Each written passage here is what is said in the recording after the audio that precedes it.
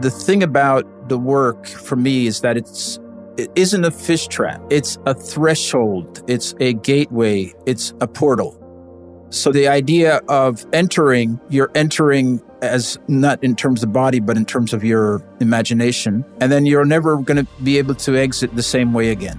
You know, the change isn't necessarily a physical thing. It's more a kind of psychic or imaginative thing.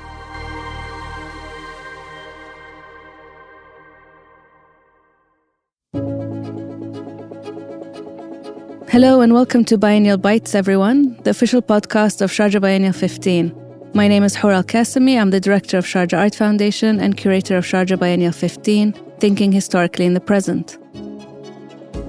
In this podcast, I'm going to be asking artists about their practice, their process, and how their project speaks to our current moment. Over the next half an hour, we're going to be finding out what makes their work important and why it's relevant to us. Today, we have with us New York-based artist Nari Ward.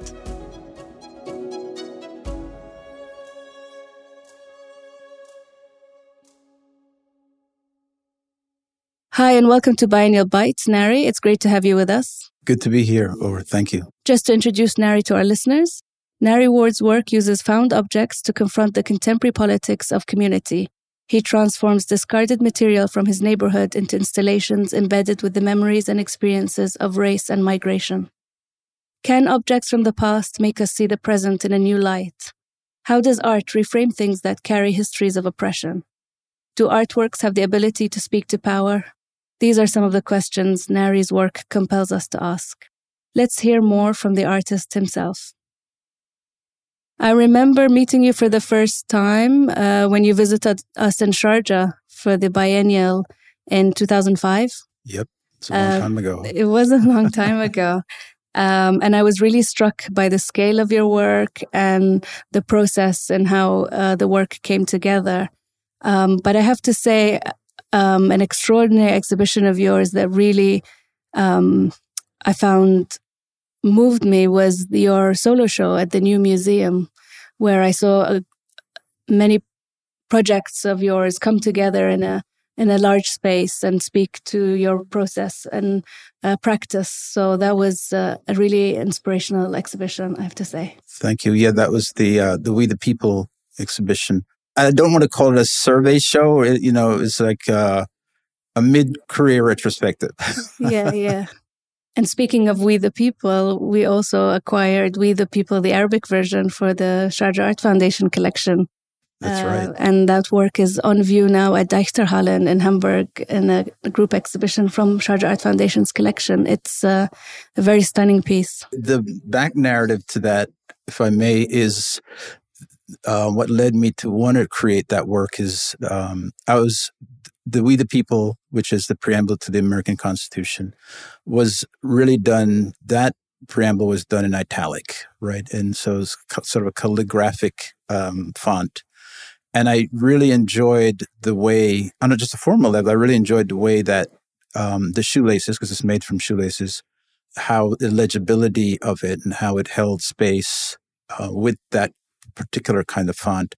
So I really wanted to try it with an Arabic text. And I said, well, let me just use, the same We the People in Arabic and see what that would feel like and how it would hold the wall and hold this relationship to the body. So that was kind of how it evolved. Yeah, and I think it also has such an important message. And I think people here really found it brings together a lot of narratives that face us in this part of the world, the politics surrounding us. So every time we have exhibited the work, the response has been really powerful, I have to say. It's a strange work. It's a strange and problematic translation, though. Yeah. Because the We the People, the American version, the preamble Constitution, is hypocritical as it is, because it was made when a good amount of the people, African Americans and women, weren't really part of the we. So I was intrigued by that. And the funny part of the translation into the Arabic version is it doesn't translate the same way. It's something like, we are the people. We are the people, yes. For an artist, I was excited, like, wow, this is really, sort of kind of talks about a different cultural shift and intonation. I thought that was important. you know? And then I think the other thing is just the kind of through line through my practice. I think one of the privileges of being an artist is reserving judgment and just trying to think about how these interpretations manifest in the culture and how to break that down and how to have a conversation about that. So I really feel like it was a part of the conversation that never will be normally discussed, which is for me intriguing. So you were also part of Sharjah Biennial 2005, as we mentioned, and we're thrilled to have you back in Sharjah many years later. As you said, it's a different place, but still the same. And there's always something quite lovely about having long-standing relationships with artists and history together. So Sharjah Biennial 15 is also about looking back at the past and rethinking the times that we're living through. Your work is rooted in place. Can you tell us a bit about how you developed a relationship to your surroundings, growing up in Jamaica and in the US? Do you recall how you first began to collect things? I was quite young when I left Jamaica. I go back a lot now just because my family's there and it's an important connection I wanted to maintain. Then I moved directly to New Jersey, part of New York, sort of the East Coast of America. And then for university, I decided to go to New York, initially to study illustration. So for a good amount of time, I realized I had some creative facility and I could actually draw. As a matter of fact, my major in grad school was drawing. So it wasn't until I moved to Harlem that I decided I really wanted to tell stories that were about the neighborhood, and collecting things from the neighborhood made sense for that pursuit. So a lot of the found objects were really about generating narratives that came to me when I saw them. It's entirely about storytelling. Maybe all artists are storytellers. So I think that's kind of where it led me to wanting to collect things, but also wanting to have my audience understand that they're a part of it first. So it's that recognizable element, that fun thing that everybody knows. And then the challenge as an artist was how to layer it, how to complicate it, and how to add meaning to it so that it could bring them on a different kind of journey. Yeah, it makes me think of the prams that you had. That was that's a great piece to bring up because that was one of my largest installation. The idea I had for that was, I remember finding one of them and thinking this is something that was missing, something that needed to be told about this emptiness of this abandoned stroller. And I figured if people can't see it in one, maybe I just need to collect more and more of them. And it became an obsession. So for about 4 months, that piece Amazing Grace evolved, which is I collected about 360. I set a limit. There was going to be 365 baby strollers for every day of the year. And then I didn't know what I was going to do with them. Then I had to find a form for them to be experienced. And that was the idea, is to sort of wanted an environment where the viewer was enveloped and they had to almost become a kind of participant in the experience. It was quite confronting. It was confronting, and that was the reason why, and sad in moments. And so at a certain point when I was developing the work, I realized that I needed to lighten it up and I needed to bring some other level of expectation. So that's how the title, actually the sound component was the last part of that project. And Amazing Grace was a gospel standard that I listened to, actually the Mahalia Jackson rendition of it, the gospel artist that my father used to always play in the house. And I remember how it made me feel. It made me feel kind of, it sort of lifted my spirits because it was a song about redemption, a song about transformation. And I felt like that was exactly what this work needed to bring the expectation of these empty strollers to another kind of spiritual space. The objects, as you mentioned, that you gather are often heavy with so many different meanings connected to experiences of racial injustice and diasporic memory. How has your work evolved over the years, especially in the context of the recent movements such as Black Lives Matter? I think the work always started with my own trepidation and anxiety. It's something that I'm thinking about. It's something I'm worrying about. It's something I'm trying to figure out how to feel a sense of agency over, because there's a sense of maybe lack of control that I feel towards a situation.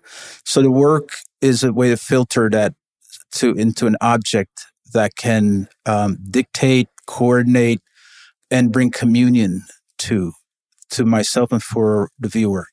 So I kind of feel like the work that I've done in reference to the Black Lives Matter protests, for instance, I did a piece that I would never have done even 3 years ago, which was an American flag covered with security tags, right? Like when you go to these stores, there's these security tags to make sure you don't steal the material.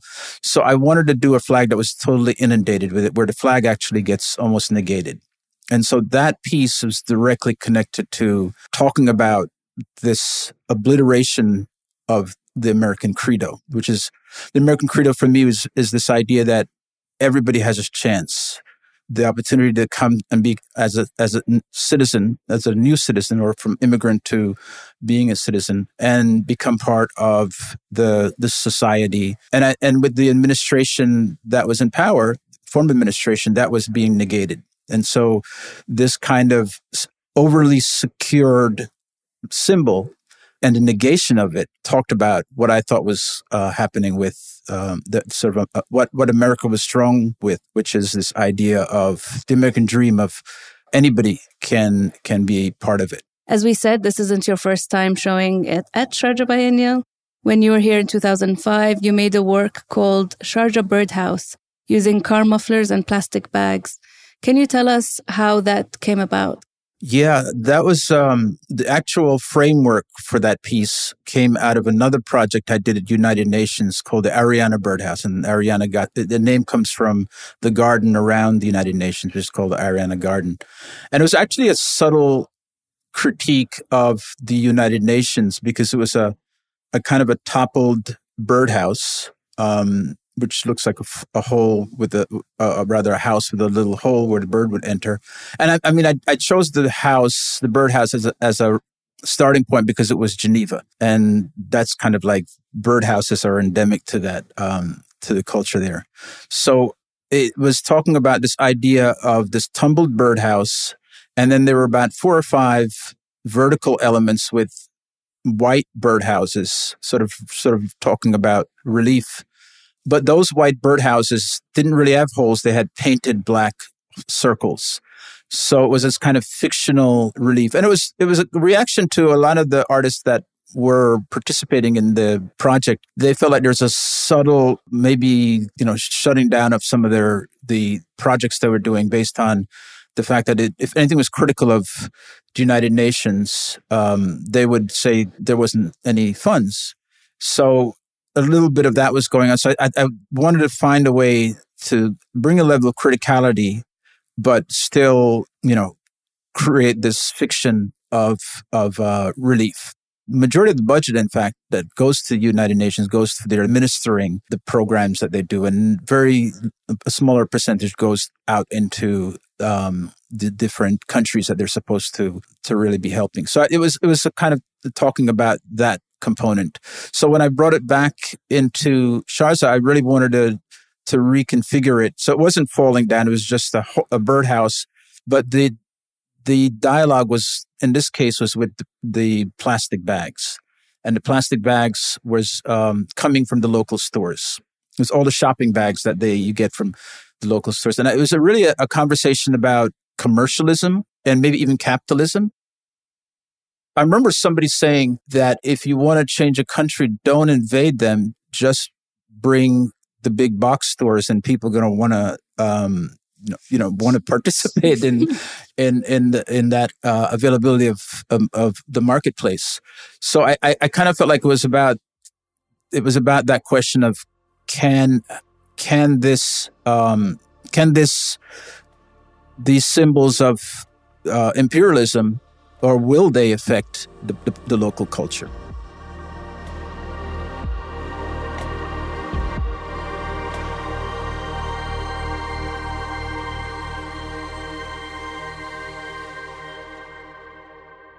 Welcome back, everyone. We're speaking with installation artist Nari Ward about his project for the 15th Sharjah Biennial. And a little bit about Nari's upcoming SB15 work for our listeners. For Sharjah Biennial 15, Nari is installing a site-specific work that looks at his 2012 artwork, New Colossus. It's a very large-scale project modeled on fish traps, referencing villages in Jamaica that use scrap for construction. And now that you're working on this installation, can you tell us what you're hoping for the biennial? It's a kind of a strange, the title of the piece back in the day, 2011, 2012, it was presented at Massimoka. So let me back that up, because it wasn't a fish trap, because the idea is it was a form that that was made out of reed, that the fish, because of the shape of its body, could enter, but also, and then become, be in this bucket or vessel. And then because of the shape of its body, it couldn't exit. And I was really fascinated with this idea that you could go in, but you could never come back out, right? And so it was more playing with this idea of memory, right? You could go in any recollection, you have an experience, but it's never going to be, in recalling it, it's never going to be the same thing. So I was really thinking about the notion of memory as this intangible space to ever recapture. And so the New Colossus was talking about memory, is talking about immigration, because my experience as being an immigrant, and that was kind of why it was brought into the space of fishing, and there was a boat component to that piece as well.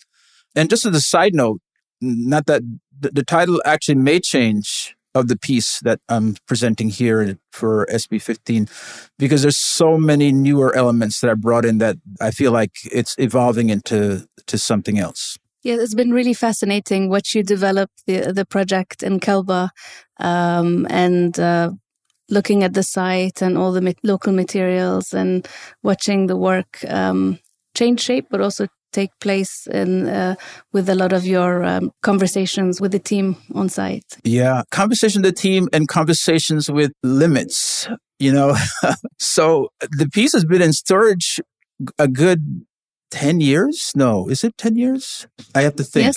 Yes. Maybe, yeah, over 10 years. And so it's like revisiting an old friend. But it's also, I didn't realize over that course of 10 years that there were some materials that we had lost just through different circumstances, particularly the wood cladding that's necessary. So it wasn't until we were, a third in that I started to really have a crisis when I said, we're not going to have enough wood to finish this. And so my production assistant, Engineer Abdullah, I love that. We said, let's go find some wood. So we were lucky enough to find this bamboo material. And I'm really excited to work with the bamboo. It's a bamboo materials I know from even going back to Jamaica. And I'm glad to incorporate it with the original wood, or the wood that I started with initially, which was hemlock. So I kind of like this hybrid that's happening. That's one thing. But it's also, the other component is the boat that I mentioned before is now being replaced by a dhow, which is the more traditional boats that are used in the region here. And so I had to sort of reconsider what the boat's relationship to the larger form, which is the fish trap, would be. And so the other major shift is that I had these furniture elements, and the furniture elements I had sort of sanded down, and I kind of wanted them to wear away. And I sanded them because I was thinking about this idea of something that might have washed up from the ocean, right? And so a certain amount of the detail and patina would be homogenized into another kind of surface. And so that was what I did to the furniture initially, and they were just piled in the middle of the form. In this iteration, I decided that the furniture elements were now going to be incorporated into the form, which is a kind of a radical shift for the piece and the interpretation of the piece. So I'm excited to see how that plays out in the experiencing of it. Actually, the funny thing is that when you realized that you didn't have enough wood, you said you had a dream, and that reminded you of... Yeah, well, I kind of had this moment, this crisis of anxiety. I don't know if it was a dream as much as restlessness. Okay. that I kind of woke up and said, there's not enough wood. I have to figure out what else is going to make up the rest of the form. The thing about the work for me is that it isn't a fish trap. It's a threshold. It's a gateway. It's a portal more so, because the fish trap is now the world, right? Like that's kind of what it's sort of speaking of. So the idea of you're entering as not in terms of body, but in terms of your imagination. And then you're never going to be able to exit the same way again. That you can't exit, or you can't exit being in the same form.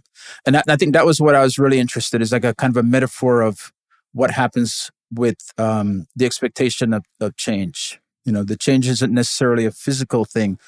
It's more a kind of psychic or imaginative thing. And the work is on view at Kalba Ice Factory. It was originally built as a fish feed factory, but was never used for fish feed. But fishermen used it to store ice. So it became locally known as the Kalba Ice Factory. So it's been really interesting when we've been talking about the idea of this factory that didn't have a chiller or an ice space, but was called the Ice Factory, and was a space to produce fish feed, but local fishermen didn't want to use this artificial fish feed. They just wanted to fish the way they usually do. Mm. So there's a lot of histories behind this building. So it'll be really great to see how your work interacts with that. It's a kind of amazing open space. Initially, when I walked into the space, it's very intimidating. And in fact, I kind of wondered, I had that moment of like, oh shit, can this piece hold this space? Because because it is a sense of volume. And I'm kind of, but now I'm really excited because I can feel that it's doing what I want it to in terms of how it holds the space, but also how it can become it's a different kind of work. Are there any interesting stories of your time in Kalba that you'd like to share with us? Yeah, there actually is one. I remember just as soon as I got out of the airport, the long drive from Dubai to Kalba, it was rush hour. And I asked the driver, I said, just a quick conversation with the driver. I said, oh, I'm hitting rush hour. It was morning. And he looked and he says, yes, they're all going to their duty. And I was like blown back by that word duty, because I would never have heard that word used to ascribe to work in New York, or maybe even in the US. And so I was really, for that, I started to really think about what that meant, like what duty meant. And it's funny, it brought me back to a piece I did early on, my first show in New York City. It was called, it was actually called Happy Smilers Duty-Free Shopping. So the duty in that case is also ascribed to commerce. And, like in that, it's like, I think maybe it's an English word, for not paying taxes or something like that. So I kind of got really excited about the play of this word from being about dedication and devotion to merchandising. But it also made me think about what is my duty, like what does duty mean to me, and what would I consider work and what would I consider duty? And I feel like art is a duty. I like this. This is something I feel a dedication to. And I think I was mentioning to you that I also teach in university. And I said, yeah, I guess my work is for work. My teaching, my involvement in academia is work. Because it's something I kind of do. I love doing it, but it's not the main thing. I feel like duty somehow means that it's the visionary dialogue that you're having for what you want to leave for the world.